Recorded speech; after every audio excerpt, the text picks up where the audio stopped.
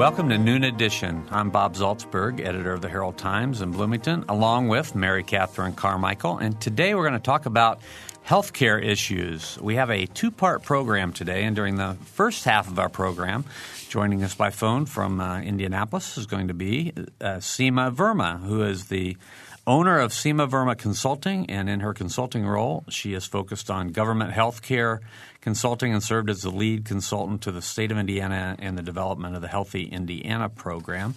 She's actually pinch hitting for Mitchell Robe, the Family and Social Services Administration Secretary from Indiana, who we've been promoting was going to be on the show, but he was called away at the last minute for an emergency and had to cancel out on us. But we're delighted to have Seema with us. And then on the second half of the program, we'll have Rob Stone, a Bloomington physician who is the director of Hoosiers for a Common Sense Health Plan and also the state coordinator for Physicians for a National Health Program.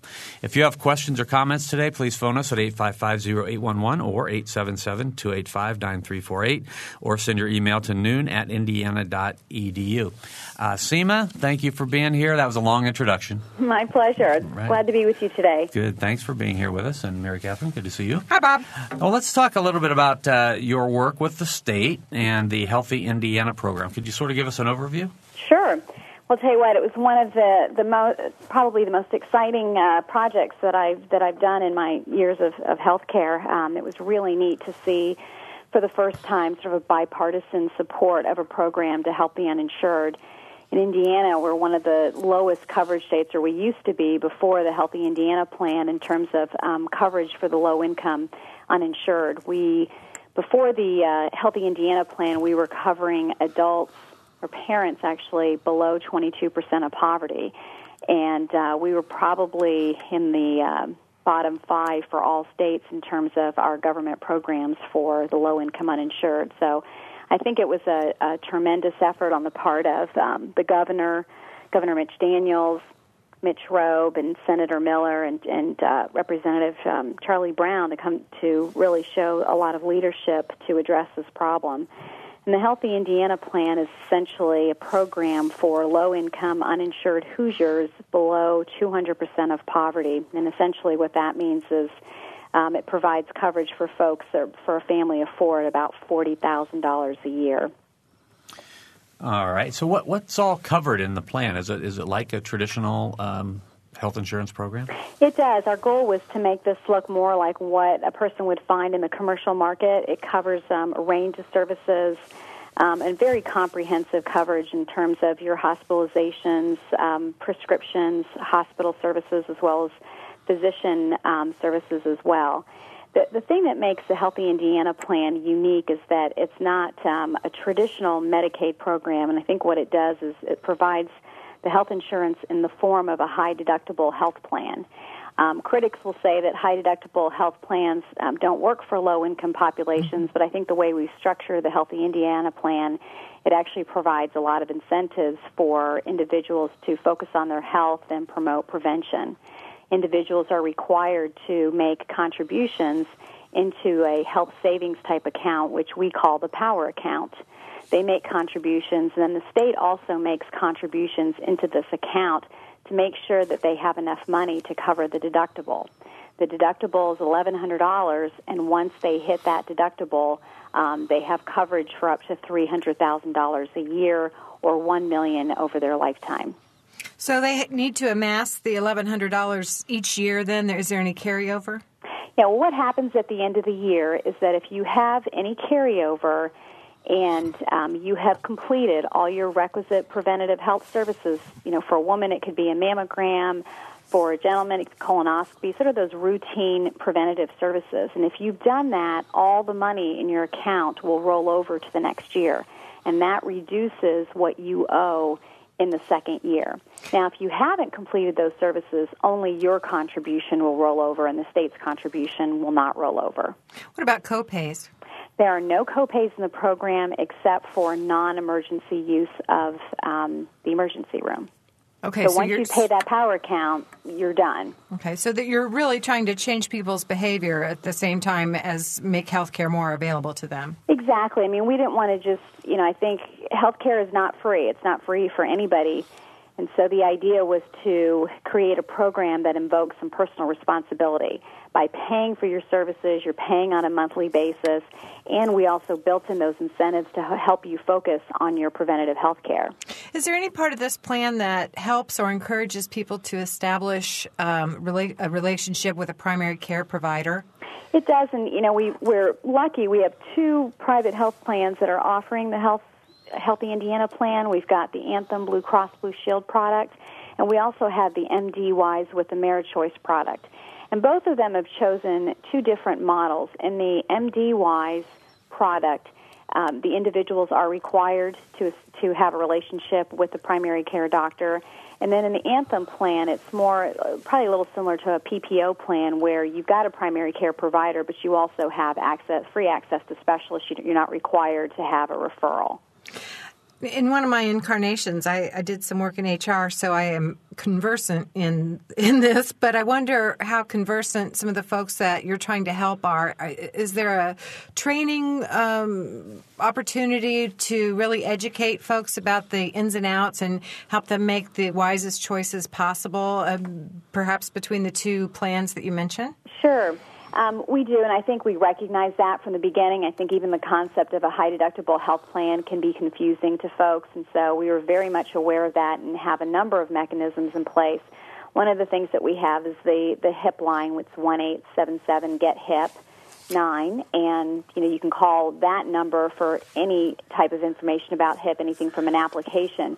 But they also help individuals select the type of plan, so they'll go over types of plans and the differences between the 2 plans. And then once you're a member, once you've chosen the plans do a lot of member outreach. They do phone calls, they hold workshops, there's a lot of materials that are mailed out. And again, they also have phone numbers that people can call to get more information. How's the sign-up going so far? Well, the sign-up has been fabulous. We are up to almost 8,000 fully eligible individuals with another 5,000 to 6,000 that have been deemed eligible that we're just waiting for them to make their first contribution. And we've had over 45,000 applications. So we're very excited about the response, and I think it speaks to the great demand and the great need for health insurance out there for Hoosiers. How's this program funded? This is funded through the Medicaid program, and the Medicaid program is funded through both state and federal dollars. Mm-hmm. So the state obtains their money through the increase in the cigarette tax that became effective in July of 2007. Okay. I want to remind our listeners that we're talking the first half of the program today with Seema Verma, who is involved with the Indiana. She's one of the developers of the Healthy Indiana plan. If you have questions or comments, please phone us at 855-0811 or 877-285-9348, or you can send your email to noon@indiana.edu. How are pharmaceuticals treated? Can people get low-cost drugs on the plan? Absolutely. One of the things that we have in the program, though, is that it is a generic-only drug. If there's not a generic available, then, of course, the brand name will be covered. But, again, this is part of an effort to make the program affordable and to cover as many people as possible. Mm-hmm. Have you had any assistance from any of the pharmaceutical companies with this program? Yeah, I think the pharmaceutical companies have offered to help us with the outreach. A lot of them have outreach programs to low-income uninsured, so they've said, hey, we're going to be out there. We're happy to promote the HIP plan as well. All right, Seema, we have our first phone call of the day, so Kimberly wants to ask you a question. Kimberly? Yes, I have a question regarding the eligibility, the fact that individuals can't have insurance for 6 months prior to applying for HIP. Yes. My concern is, as a self-employed business owner, a lot of us try to get, basically emergency insurance in case something should happen. And I have a problem with HIP having that certain criteria for eligibility, because to me it kind of promotes an irresponsibility on behalf of self-employed business owners, especially. Mm-hmm. Have you guys had any other concerns regarding that? Yeah, I mean, I think that is certainly a concern, and I can tell you from our standpoint, I'm going to give you a little bit of background to explain why that was put in there. As you know, the Indiana legislature raised the cigarette tax by 44 cents. And when Governor Daniels came out with this program, he left it to the legislature to increase the cigarette tax to any level that they would have wanted. So with the level that they did, which is the 44 cents, and about 35 cents of that goes to, 34 cents, goes to the Healthy Indiana plan, we have a limited amount of funding. So over the 5 years, the next 5 years, we expect to cover between 120 and 130,000 Hoosiers. Our goal with the program is, obviously, this isn't going to cover everybody that needs health insurance, and we recognize that we were going to be making choices about who we cover. One of our concerns was that we didn't want businesses or individuals to drop their current health insurance. That's a phenomenon called crowd out, where people actually drop private health insurance and come into the public sector. And this program was really intended to be for folks that do not have any other options. So I think we recognize that is going to leave a lot of people out, and I think that HIP is certainly not a panacea. It is one step in the right direction, but there are a lot of people that are still not going to have relief through the Healthy Indiana plan, and I think that there's an awareness of that and a commitment to keep considering other options. Okay, thanks. All right, Kimberly, thanks for the call. And we have another caller. It's Gemma. Gemma? Hi there. One of these things, I think, where the government seems to think, the local government, the state government, seems to think that there are a group of people out there, the ones that don't have health insurance already, that don't have the means at all to pay a retainer fee to a lawyer to defend themselves in any way. The ones that end up on probation paying a lot of money that they don't have. The mistake is to think that those people can even ever save $1,000. $1,000 doesn't seem very much, but they can't save it all. I would say that population doesn't have a savings account at all. Mm-hmm. Paying for children's clothes and all that comes much, sooner. Besides anything foolish that people might pay for. And I think the people that you're going to end up having are people that say, hey, this is a cheaper program for me than getting Blue Cross Blue Shield. And they're going to switch. Well, they're going to risk it for 6 months and switch. And I worry about that. I mean, the Volunteers in Medicine people have created an influx of applications for you because they tell you at least that in order to apply for them, you have to apply for HIP. And so I think a lot of those people don't question, and they go ahead and do it. So anyway, these are my concerns. I don't think anybody can pay or can save that much that actually doesn't have insurance. Well, and I would agree. I mean, I think that was one of our concerns as well, that $1,100 could be, for some families or for some individuals, cost prohibitive. And the way that this is designed is that you don't have to put in $1,100. It's a sliding scale depending on where you fall. So some people don't make any contributions, and some people have to make the full $1,100. But those are for people, obviously, that are at higher levels of poverty. So if you're making more money, you're going to contribute more. The contributions slide between 2 and 5% of income. So depending on where you are, you would put 2%, 3%, all the way up to 5%. And then what happens is, let's say you're putting in 2% of your salary, and that's only $200 a year. The state actually steps in and subsidizes the rest of your power account all the way up to the $1,100. Okay. Thank you. All right, Bye. Gemma. Thanks for the call. And you're very popular today, Seema. We have another caller. It's Laura. Laura, go ahead. Hi. When I first heard about the HIP plan, I remember it being a first-come, first-served basis for applicants, and I've wondered if you have all the applicants you can take for the year or if you're still taking applicants. We are still taking applications. The way our federal waiver works is that we have a cap on the number of adults that we can take without children. So adults without children, we're going to take about 34,000, and we are not up to that cap right now, so the door is open, and if you want to sign up, we're ready to receive your application. Are you taking applicants who are adults with children? Yes, and there's not that cap. There's not a hard cap on that. We'll take as many people as we can, or as many parents as we can, until we run out of money. Okay, thanks.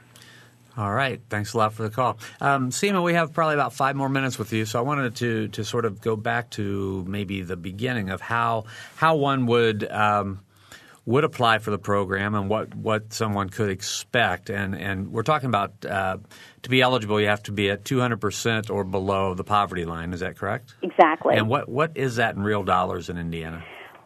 For a family of 4, that is about $40,000 a year. For a family of 4, for an individual, that's about $20,000 a year. Okay, so you've got somebody out there listening has a family of 4 and they make under $40,000 a year. So what's their first step to get hooked up with HIP? What you can do, there's a number of enrollment centers, and you can also call the 1-877-GET-HIP-9 phone number, and they can tell you the locations.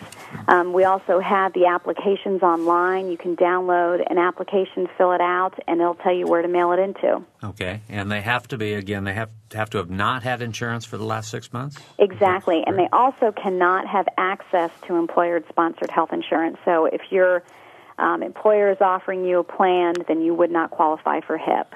Okay.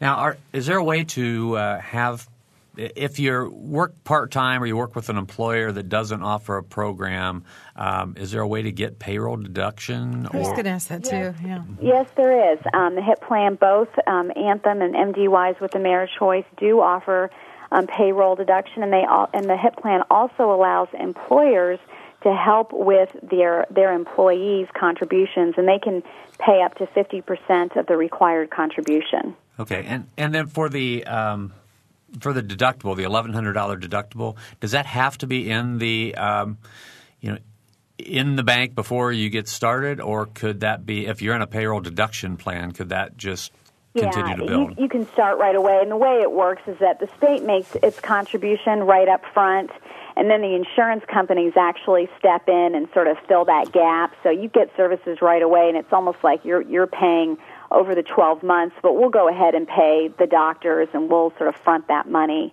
so that you don't have to worry about that gap. Okay. So what's been the most frequently asked question or the most misunderstood part of this program as you've moved forward? I think the frequently asked question is really just how do I get onto the program, and understanding the rules around the program in terms of the 6 months. And I think that was brought up today, or having employer-sponsored health insurance. There's been a lot of interest, and people are really just anxious to figure out how they can apply and how they can get on. Do you sense that there's a goal within state government to flesh this out more completely so more people are able to take care of this, or take advantage, rather, of this or a different program? Yeah, I mean, I think that HIP is definitely a step in the right direction, and health care for the uninsured is an agenda item, I think, nationally. I mean, we're seeing that being discussed with all the presidential the folks that are running for president. So really this has become, it's not really only a state issue, but it's a national issue as well. We have over 44 million uninsured in the nation, and I think states can only go so far, and we also need to figure out what type of a federal solution. So is there a kind of a wait-and-see attitude, perhaps, and let's see what the federal government is going to do, and we'll kind of react to that? We continue. I think we're always looking for opportunities. We're always looking at what other states are doing. Really, I think at the end of the day, what this comes down to is funding. There's a lot of different options, but how does a state finance additional assistance programs? Mm-hmm. It's this whole issue of health care, and we're going to discuss it more with Rob Stone in the second half of the program too.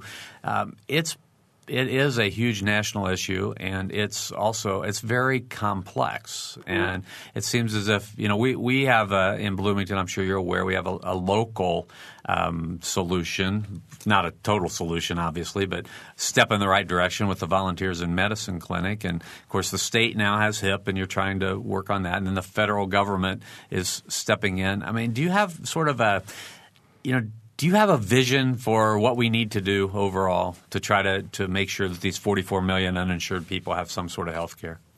think we need to, there's so many different options, and I think that what we need to combine is for some individuals, especially for people that are below 200% of poverty, there really doesn't, to me, I don't think that those folks are going to be able to afford a $10,000 a year plan or a $12,000 a year plan. So, you have to sort of look at solutions almost in a piecemeal where you're looking at the population and then figuring out what works best for them. I think for other groups below 200% of poverty, we need to figure out how can we make it more affordable for people. And looking at the solution, I don't think there's a, one single way to approach the problem. You've got to address access to health care, but you've also got to address the cost of health care, because we can hand out health insurance cards to people, but if the cost is so high, who's going to pay for that? Mm-hmm. And then the other piece of that is quality. I mean, again, if we hand out health insurance and we figure out ways of lowering costs, what are we doing to the quality? So really looking at this problem requires taking a look at that triangle and balancing cost, quality, and access together. So, I can't think of a magic bullet. I know people will talk about single payer as the panacea, but you look at what other countries that have implemented that type of a plan, they've had many other types of problems. And I think you also have to look at our people and the foundation of America and what we're built on, which is a private healthcare system. So I think that there's no easy answer, I guess. Yeah, if there was an easy answer, somebody would have figured it out by now, I'm sure. All right, I think we're out of time for this first half of the program. Seema, do you have any last points you'd like to make? Well, I'm glad that we're talking about it, and I thank you and your colleagues for putting this on today and to continue to raise the issue. Absolutely. Well, Seema Verma, thank you very much for being here with us today. Seema is she is with her own consulting company, Seema Verma Consulting, and in her consulting role, she's focused on government health care, including helping Indiana develop the Healthy Indiana Plan. Thanks very much for being here with us today. Thank you. You're listening to Noon Edition. We'll be right back.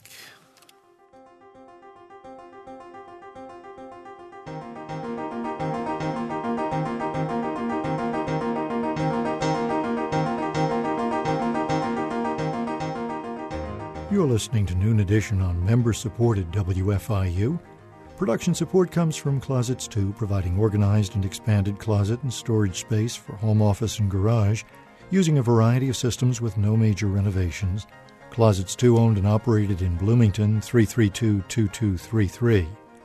And from South Dunn Street Project, represented by Brian Lappin, Real Estate, classic bungalow-inspired architecture in the Bryan Park neighborhood of Bloomington, www.southdunstreet.info. If you're a person on the go, you can take WFIU programs with you. We're podcasting. Podcasting is a convenient and easy way to download audio files directly to your computer. Listen anytime from your computer, iPod, or portable player. You can download podcasts of full-length programs like Noon Edition, Ask the Mayor, and Harmonia, or short features like Kinsey Confidential, the Ether Game musical mini-quiz, and movie, play, and opera reviews. You can find out how with a visit to our website at wfiu.org. Welcome back to Noon Edition. I'm Bob Zaltzberg from the Herald Times, along with Mary Catherine Carmichael, and we have Rob Stone. Good afternoon. I would say joining us. Dr. Rob Stone. I would say joining us in the studio, but you've been here the whole first half of the program.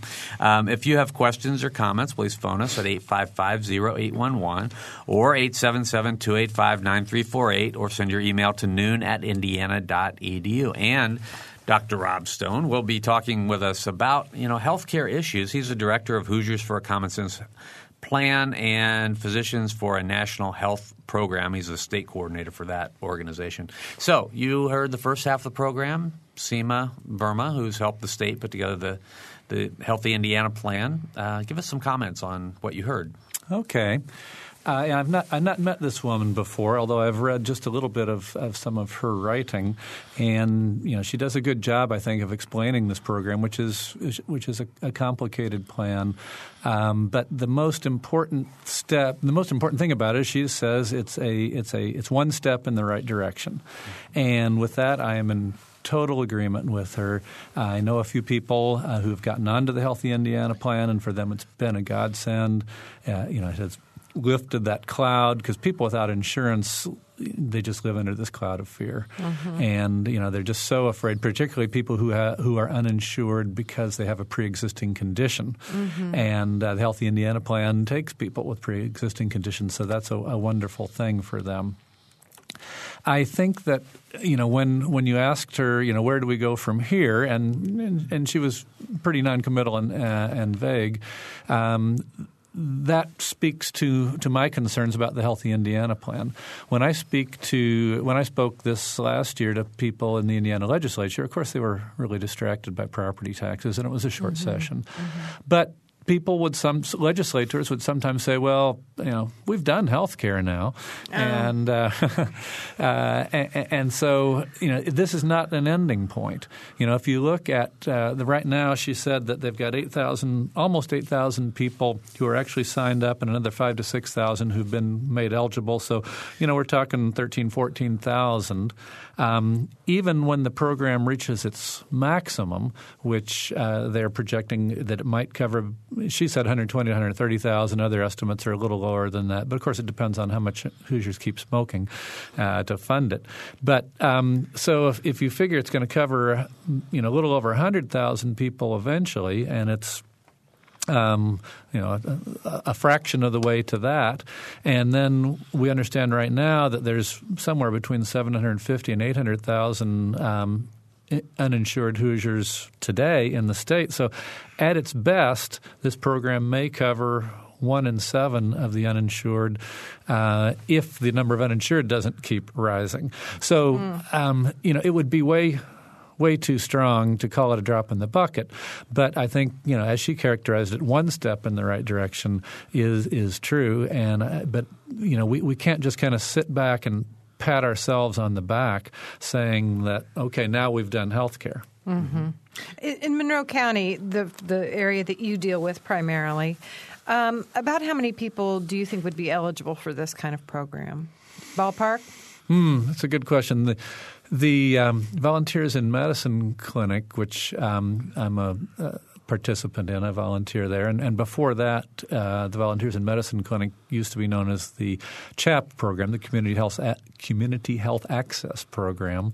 And I was the medical director of that for its last couple of years of existence. And I think we generally figured that the CHAP program reached maybe 1/10 of the eligible people in Monroe and Owen counties, and although part of the problem there was just a matter of manpower, and so the Volunteers in Medicine Clinic is the new idea to try to get more help for more staffing, more resources. But Volunteers in Medicine, I don't have the recent data on how well they're doing, but they've done a fabulous job. But they have not gone way beyond the amount that CHAP was covering, and they hope to and plan to, and they're moving in the right direction again.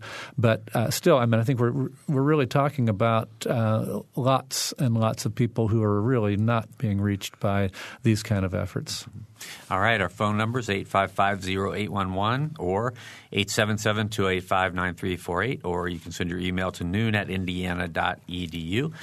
Dr. Rob Stone, a Bloomington physician, is here with us, and we're talking about healthcare issues. Rob, you've worked a long time with this population in many different roles, and it's one thing to talk about copays and deductibles and spending accounts and all those things. But I wonder if you have maybe from some of your work an example or a story that you could share that is a good illustration of the need for this kind of program and why it's become your passion. Well, I've worked for the last 25 years in the emergency room at Bloomington Hospital, and I also work some occasionally at other hospitals around the state in Bedford and Martinsville and Seymour. And so everywhere I go, the problem is the same. The emergency room is part of the safety net. And the safety net is, well, the reason they call it a net is because it's full of holes. We have this safety net, which is stretched very thin right now. The ERs are, kind of nationally always part of the safety net, and then things like the Volunteers in Medicine Clinic and other kind of community health centers, federally supported community health centers, and things like that are another part of the safety net. And it's kind of crazy, and it's a complicated patchwork quilt. When I think about my experience, I just see it all the time. I see it on a almost daily basis. I should say every shift I work, I see it. And I see people who bargain with me and say, okay, but do I have to get an X-ray? I've seen people who fell and sprained and messed up their ankle, and because they didn't have insurance, they didn't come in, and then they come in a couple days later and it's big and swollen and purple, and they can't put any weight on it now, and they say, Doc, what do you think? And I say, well, it sure could be broken. It looks bad. We need to get an X-ray. And they say, oh no. I was afraid to come in here. I was afraid you were going to say an X-ray. And I say, I can't help you without getting an X-ray on this thing. And so we get the X-ray, and we see now that it's not only broken, but it looks like the bones have shifted a little bit. And if they'd come in right away, they probably could have just gotten a cast on it. But now it looks like what it really needs is a couple screws put in it, and that means surgery. And you get kind of surgery like that, even if you're just in the hospital overnight, the bill's over $10,000 before you know it. Mm-hmm. So what happens to somebody like that? Do they either go without treatment or they just pay for the rest of their lives? Or they go bankrupt, of course, and medical illness and medical bills is the number one cause of personal bankruptcy. It's really tough, and I see it. I see people further down the line, who've got this really rotten bad ankle, and how can they work now? Yeah. Their options are limited. It can lead to financial ruin. It can lead to the ruin of your life in so many different ways, and it is a tragedy that is just all too real. We have a phone call. Let's go to Valerie on the phone. Valerie? Yeah, hi. Hi. First of all, I'd like to thank Dr. Stone. I understand I've been around Bloomington long enough to know that he's truly dedicated to finding a solution nationally to this health care problem. Personally, and I think he agrees with me that, we're only going to find a solution when we get the word insurance out of the formula. But I am eligible for Volunteers in Medicine, and a previous caller mentioned something which I'm not sure is true. I did just call them for clarification. I believe she said in order to apply for Volunteers in Medicine, you have to submit an application for the HIP program. I don't think that is the case. Anyway, I'm one of those people that, without Volunteers in Medicine or what used to be CHAPS would have absolutely no access to health care. I had to leave a full-time job at IU, ironically due to health problems, and since then I've had no insurance. And I looked into the HIP program, and, they said, hello? Yeah, we're here. Yeah, we're getting a thunderstorm here. I better make this quick. I'd have to pay $40 a month. Well, that sounds like a good deal, but with the rising gas and food prices and all that, I really can't afford $40 a month. So, thank the Lord for Volunteers in Medicine. I guess that's really my only comment. I think just a general comment. I'll hang up now. Okay, thanks, Valerie. What Valerie's talking about is those kind of choices that people have to make. Do you pay $40 a month for health care, or do you pay $40 a month for the food you need, or the transportation you need, or the child care you need, or to heat your house? Those are the kinds of choices that people have to make. One of the scariest things for me, I keep coming back to the word squeeze. I think people are just getting squeezed. And, we've seen the number of uninsured rising over the last few years, and the economy's been good. And now, as the economy seems to be sputtering, we're going to just see this problem so aggravated, and it's really frightening. And if you look at health insurance premiums since 2000, from 2000 to 2006, health insurance premiums rose 87%, and at the same time, wages and the cost of living were a fraction of that. So health insurance premiums have been going up way faster than wages have been going up. And so that's put people on the squeeze. Again, that's while the economy was good. And now, as she mentioned, gas prices are going up, food prices are going up. How can people keep affording the premiums, and how can employers, keep being able to offer an affordable program? It's tough. Yeah, and that was my follow-up question, Rob, and I'm sure you've done research on this. How is the percentage that the employer offering changed over time? Mm-hmm. Well, we see a couple different things happening there.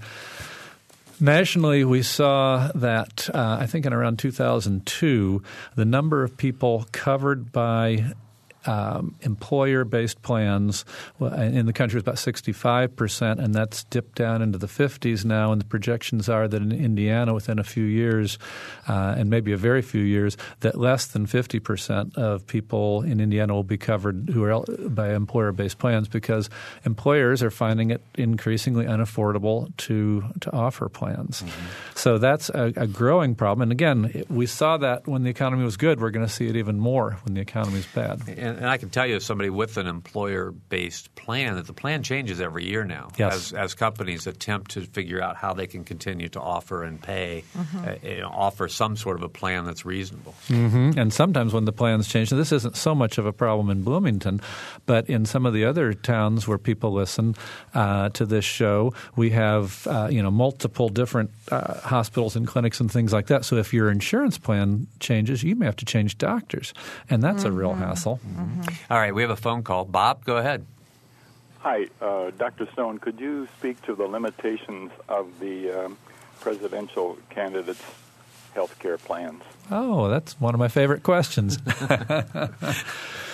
Well, the big limitation is that I think if you look at all three candidates, and I'm going to only talk then, of course, about the major candidates.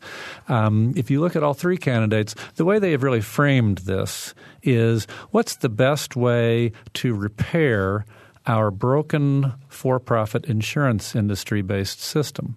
That's really what they're all talking about. And I would really reframe that to say, what's the best way to replace our broken for-profit insurance industry plan?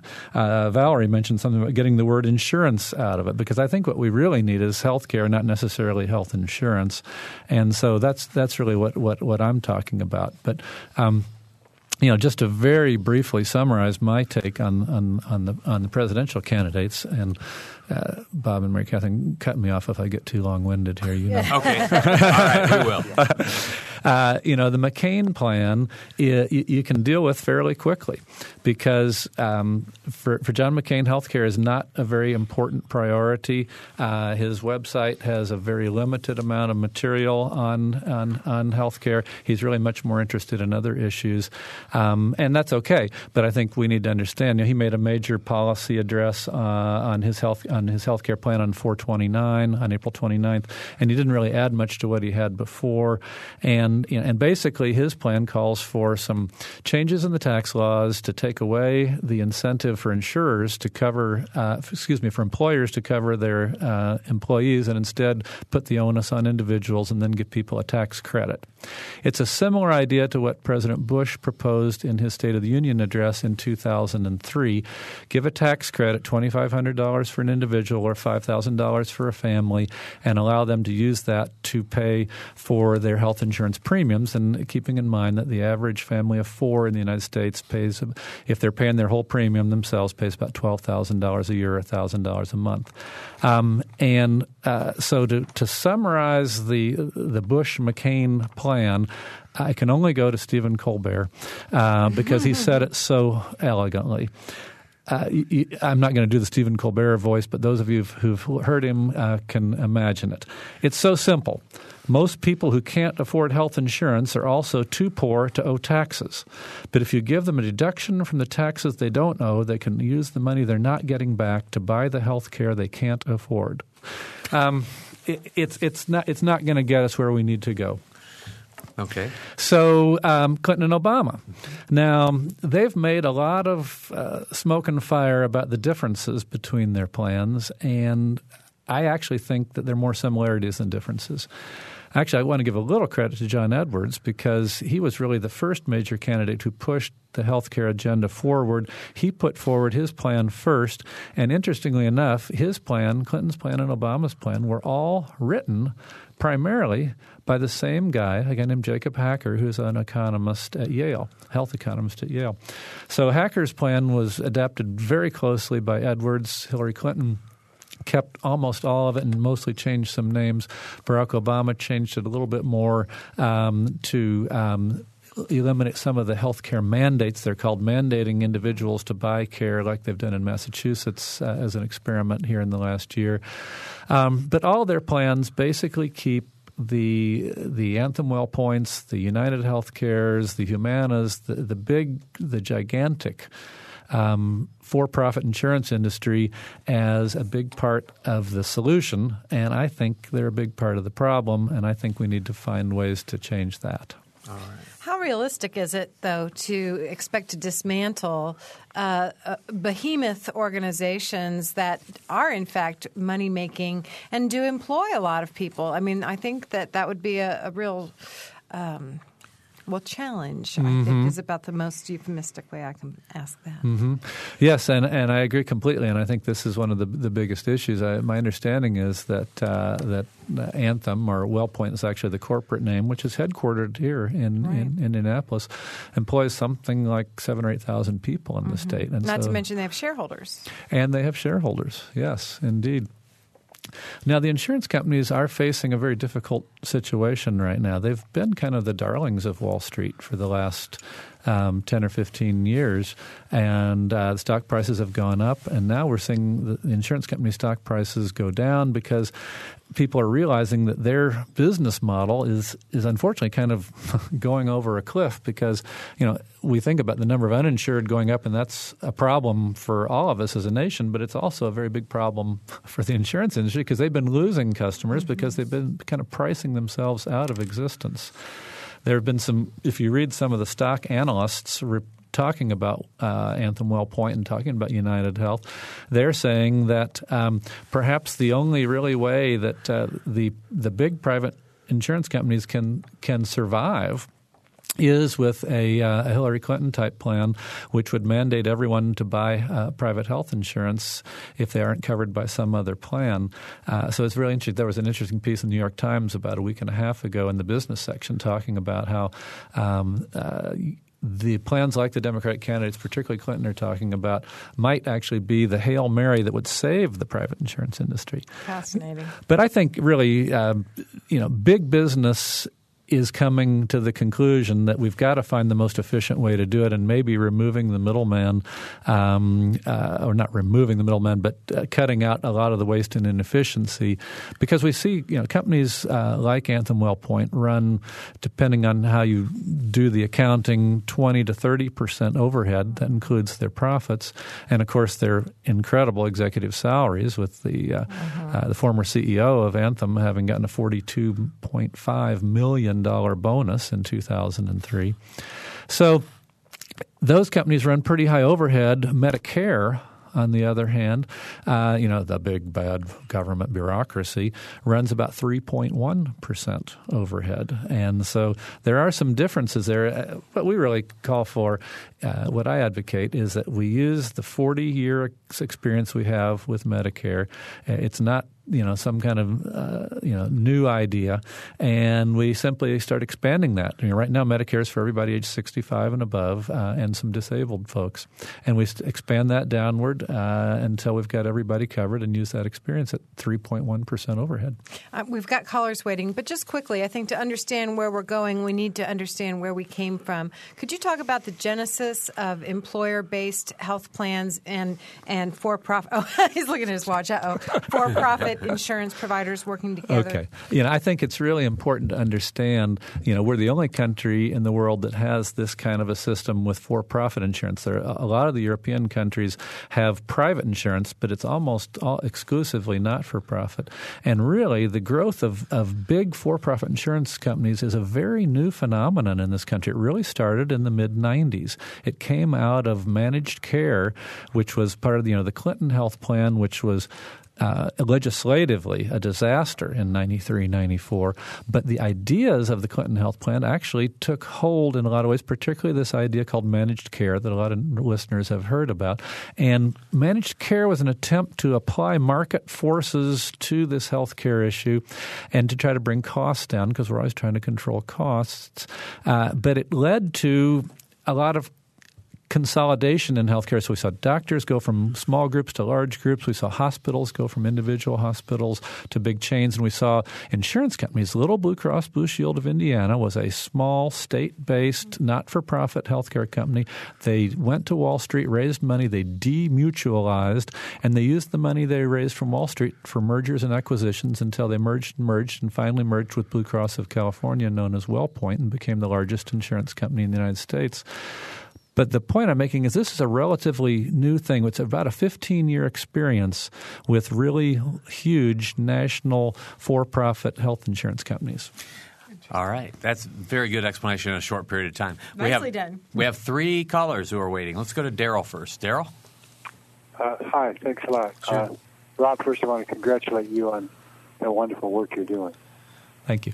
My question or comment, I guess, is that why is it that the media and the politicians seem so reluctant to seriously look at and discuss the various European national health care programs that exist that have been in place? I think Britain's program has been in place since the end of the Second World War, and they love their system.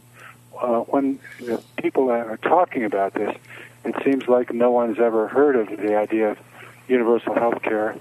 And yet there are examples of it all over Europe and the Far East. How do you account for that? Well, Daryl, I appreciate your call. And, of course, the media is putting me on today, so that's a good thing. So I don't want to diss all the media.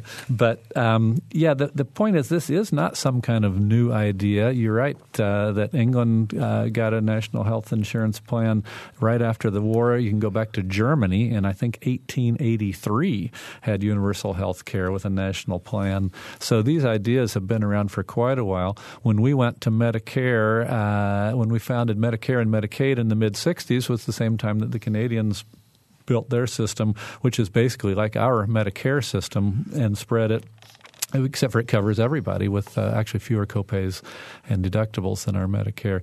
So these ideas have been out there, but as Mary Catherine pointed out, there's a lot of resistance, and part of it is because there are some powerful forces who are worried about losing money. All right. Thanks for that answer. And we'll go next to Kathleen. Hello, Kathleen. Hello. Good afternoon, and thank you, Dr. Rob Stone, for the wonderful work you do. I would just like to comment that price, which was referred to by your first guest, does not guarantee value or quality of care. Mm-hmm. Also, for years, I asked if there was some way to justify or explain the cost of a hospital room for one day, and those questions have never been answered to my satisfaction. I think that cost is not the same as what we are charged, and so I know that there has to be a profit along the way. But when a hospital expands and becomes so large that it can't afford to build, what are the answers for that and the repercussions on those of us who need care? Thank you, Kathleen. So I know that people are listening in Terre Haute today since you've called in.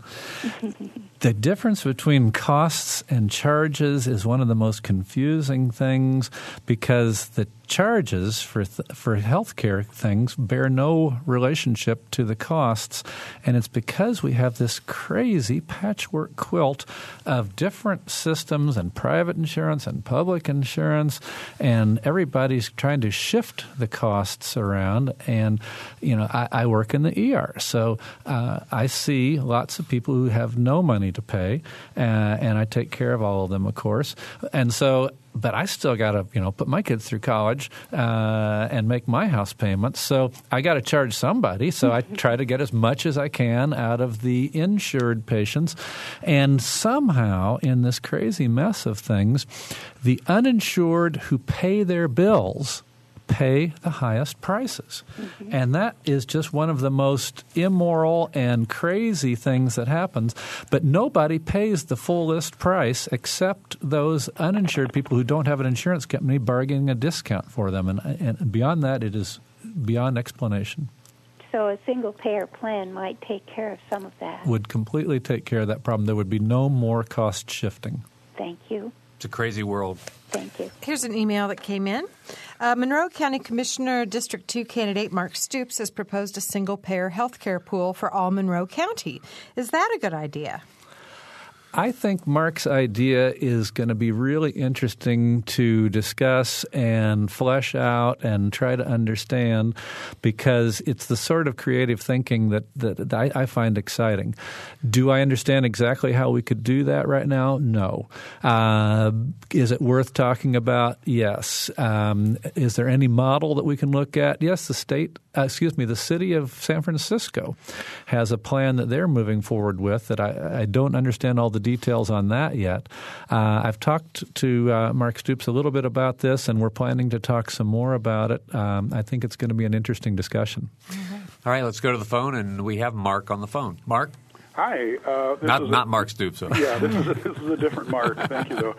And, Rob, I want to thank you so much for the good work that you've done with the clinic and so forth, and what you're working towards nationally. And that comes around to something that I heard part of this morning as I was driving into work, and maybe I didn't catch the entire story, but I thought there was a GAO report, federal GAO report, that came out yesterday or day before with respect to the cost of universal care. And maybe I didn't catch all of that, but I'm wondering if that is in fact the case, because it was very favorable, it sounded to me. If you were aware of that, or if this was something I just got part of, and I will get off the phone and listen to your comments and the radio. Thank you. Thanks, Mark. Just briefly, I only heard parts of that too, and I read a little bit about that just in getting ready for this. It's there's a bipartisan bill in front of Congress called the Wyden-Bennett bill. Wyden is from Oregon, a Democrat, and Bennett is a Republican from Utah. And they, I think it was actually the Congressional Budget Office, CBO, rather than GAO, but one of those organizations did an analysis that said, yes, we could achieve universal coverage and it wouldn't break the bank. In fact, we could probably do it for what we're spending right now. And others, people from different angles have looked at that as well. This is this can be done. It is affordable. All right. And with that, we are out of time. And Rob, I'm sure you'll come back. Gladly. She'll come back, because this is a very complicated issue and one that we could talk about and it's ever-changing, too. Absolutely. And let me just say that this is National Cover the Uninsured Week. Oh, yeah, and that's part of the reason why we're here. Perfect timing. All right. I'd like to thank Rob Stone for being here with us today, and thank Mary Catherine Carmichael for being here, as well as producer Catherine Hageman and engineer Mike Pashkash. I'm Bob Zaltzberg. Thanks for listening. Noon Edition is a production of WFIU and the Herald Times. A podcast of this and other WFIU programs is available at WFIU.org.